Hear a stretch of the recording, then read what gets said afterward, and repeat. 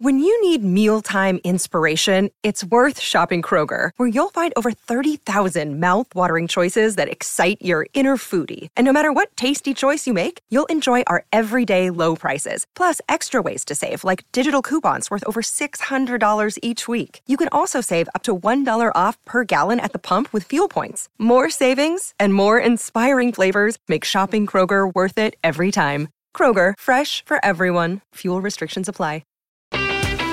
Nebraska Public Media Sports brings you live coverage of the girls and boys NSAA High School Soccer Championships from Morrison Stadium at Creighton University. Monday, May 13th, see Class B girls at 8:30 p.m. Central and Class A girls at 8 p.m. Central on Nebraska Public Media. Think you know the Brooks Ghost? Think again. Introducing the all-new, better-than-ever Ghost 16. Now with nitrogen-infused cushioning for lightweight, supreme softness that feels good every step, every street, every single day. So go ahead, take your daily joyride in the all-new nitrogen-infused Ghost 16. It'll turn your everyday miles into everyday endorphins. Let's run there. Head to brooksrunning.com to learn more.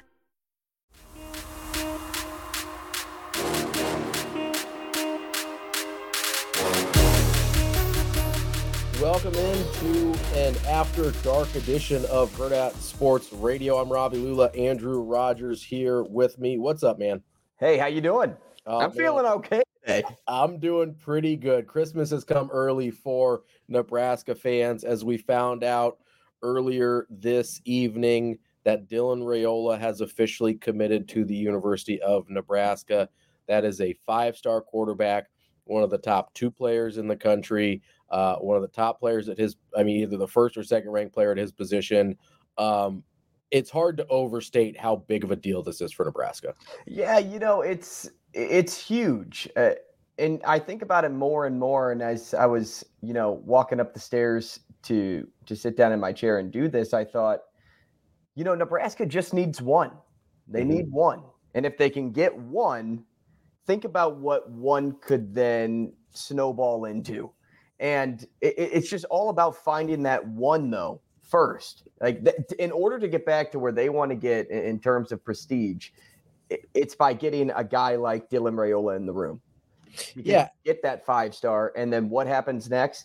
Yes, we talk about it a lot. He could bring his friends, but I'm not more worried about that.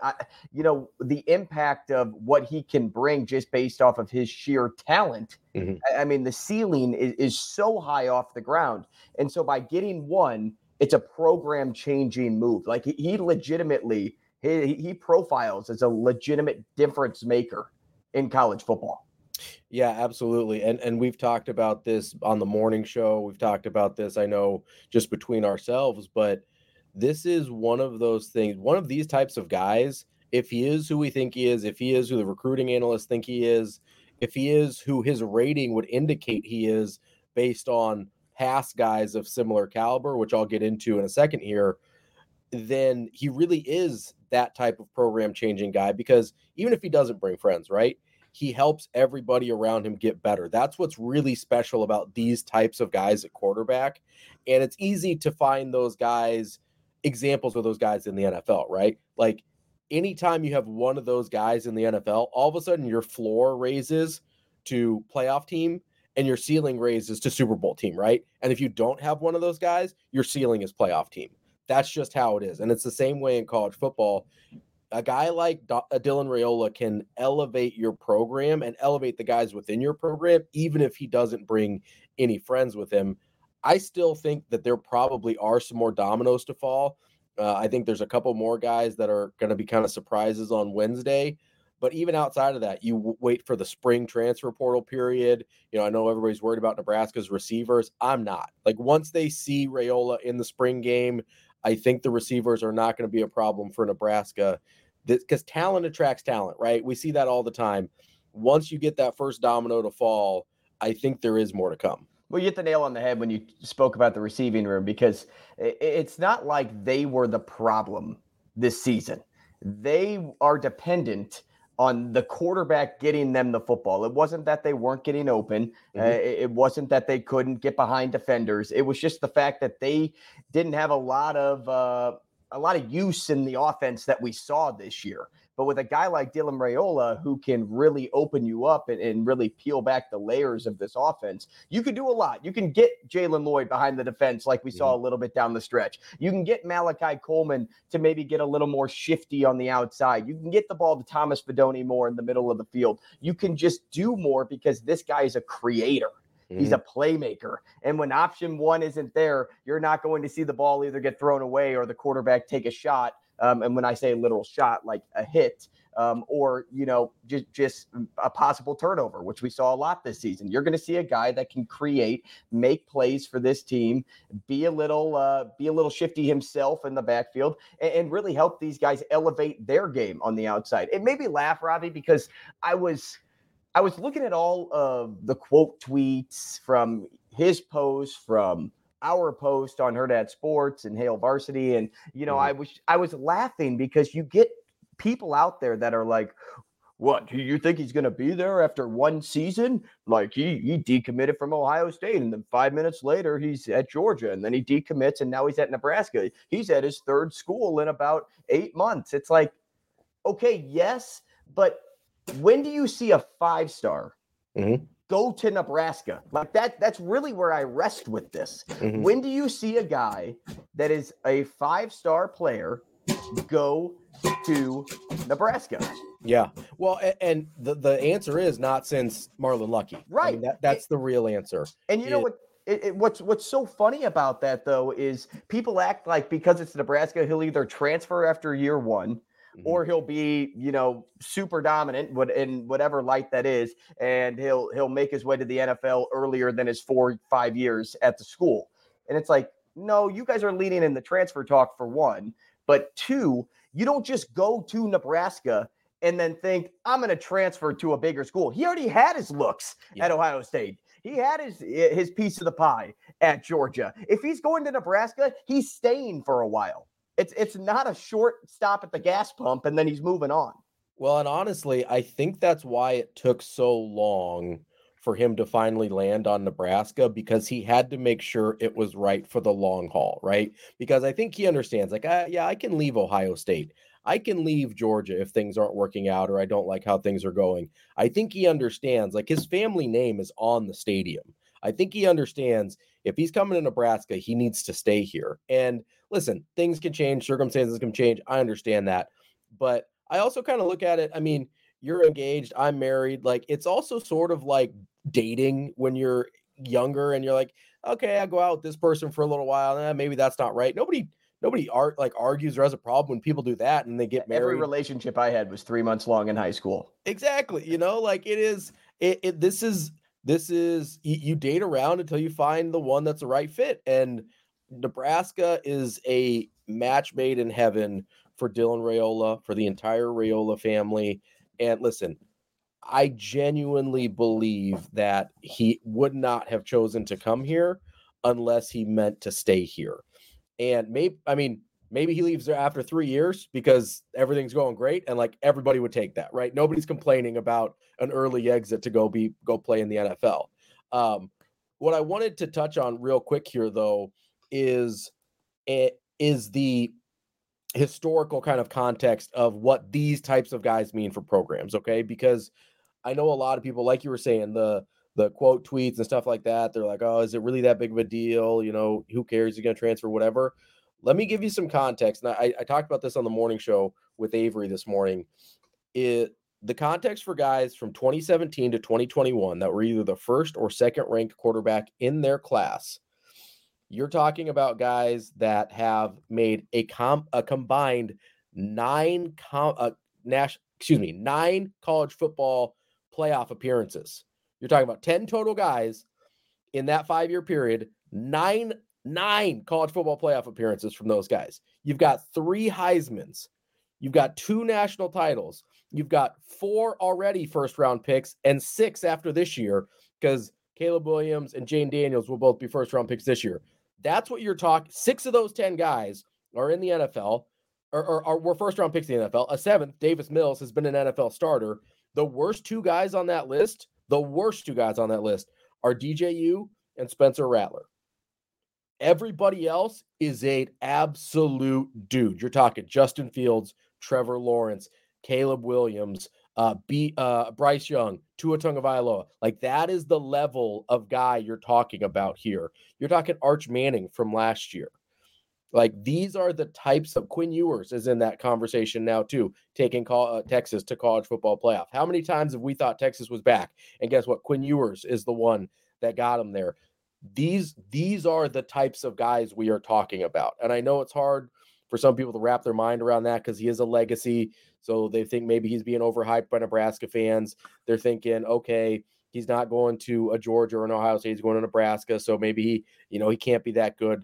The ratings tell us this is the level of guy we're talking about. You don't just accidentally happen to be the number 1 or number 2 quarterback in a class. Like, yes. That doesn't just fall into your lap. Mm-hmm. There's obviously people out there that look at your skill set and say, shoot, this guy separates himself from the rest. Mm-hmm. And, throwing him into that historical conversation, like, yes, right now he probably looks like a Spencer Rattler at his school because Nebraska isn't an Ohio State, isn't a Georgia, isn't an Alabama or an LSU. But that doesn't mean Nebraska can't get somewhere in a year or two. Yeah. Like, they may not be there right now, and that's okay. But who's to say Dylan Raiola can't get them there? And that's the big piece of this whole equation. Yeah, absolutely. Like, that's the point of all this. Damon Benning came on the show last week and was talking about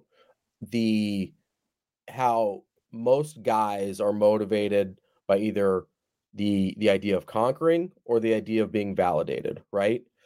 And if that's true, and if Dylan Raiola is aware of that, which based on my conversations with DB and his conversations with that family, it sounds like they are, conquering is easier at Georgia, right? It's easier to win a national championship at Georgia than it is at Nebraska. But look at all the stuff that Dylan Raiola has been putting out about purpose, right? His purpose. You look at his announcement from today. It's talking about purpose. You look at his post from Friday when he was getting in town. He's talking about his purpose. Conquering at Georgia is easier.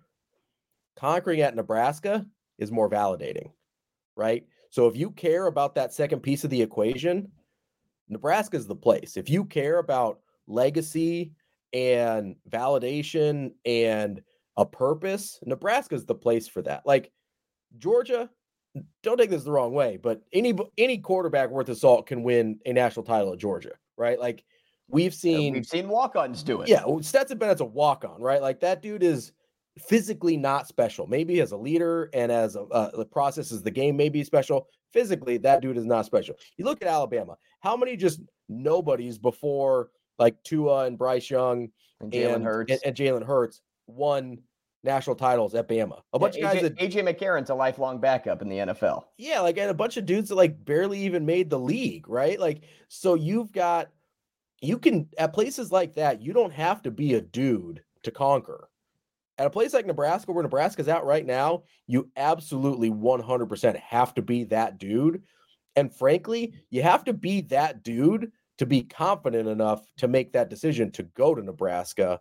And listen, we can't guarantee any wins and losses right now, but I like where they're starting out.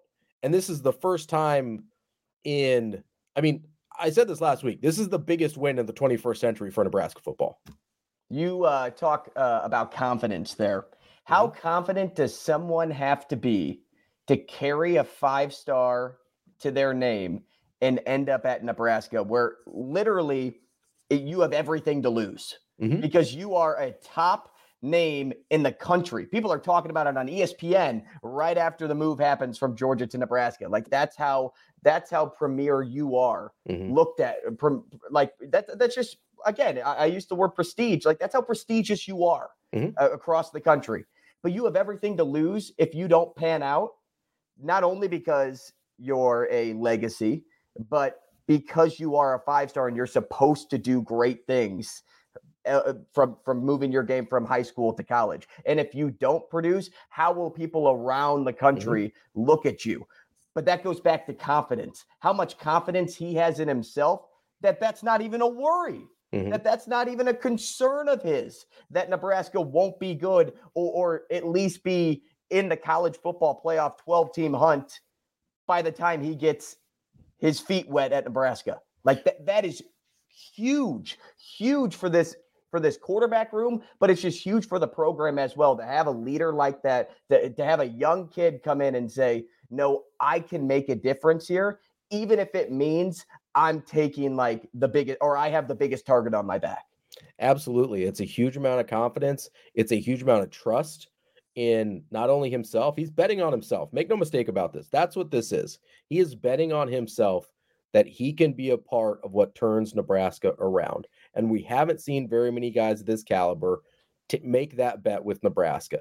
The other part, and part of that reason there, is the trust in Matt Rule and the coaching staff.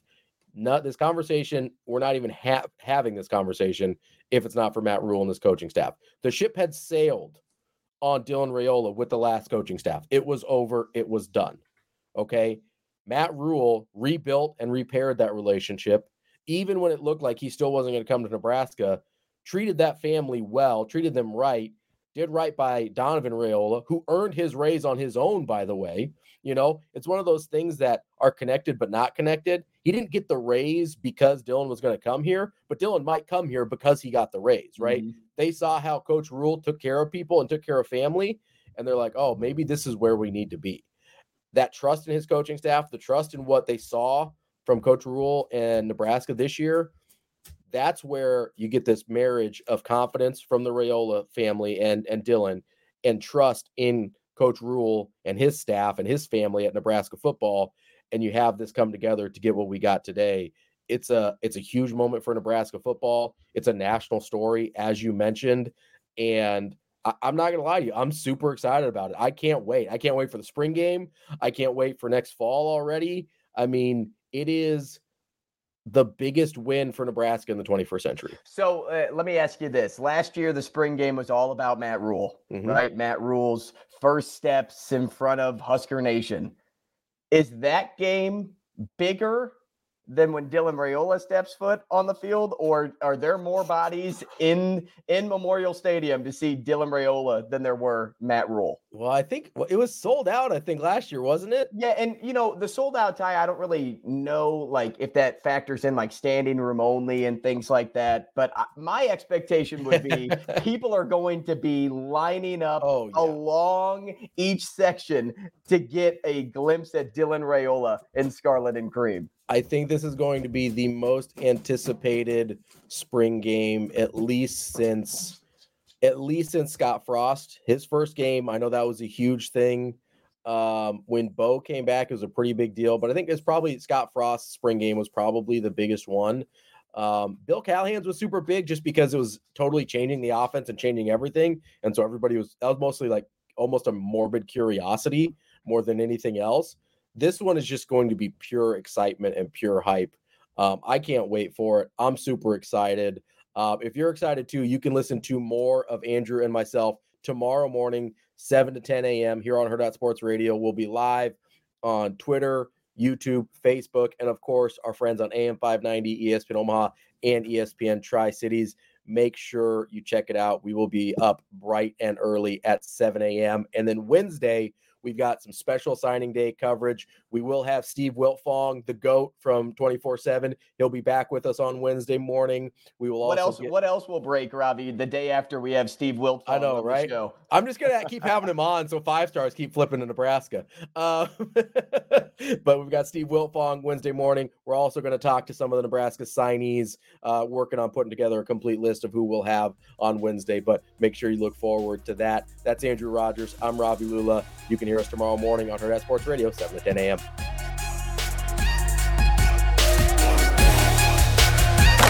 A Hurrdat Sports Network production.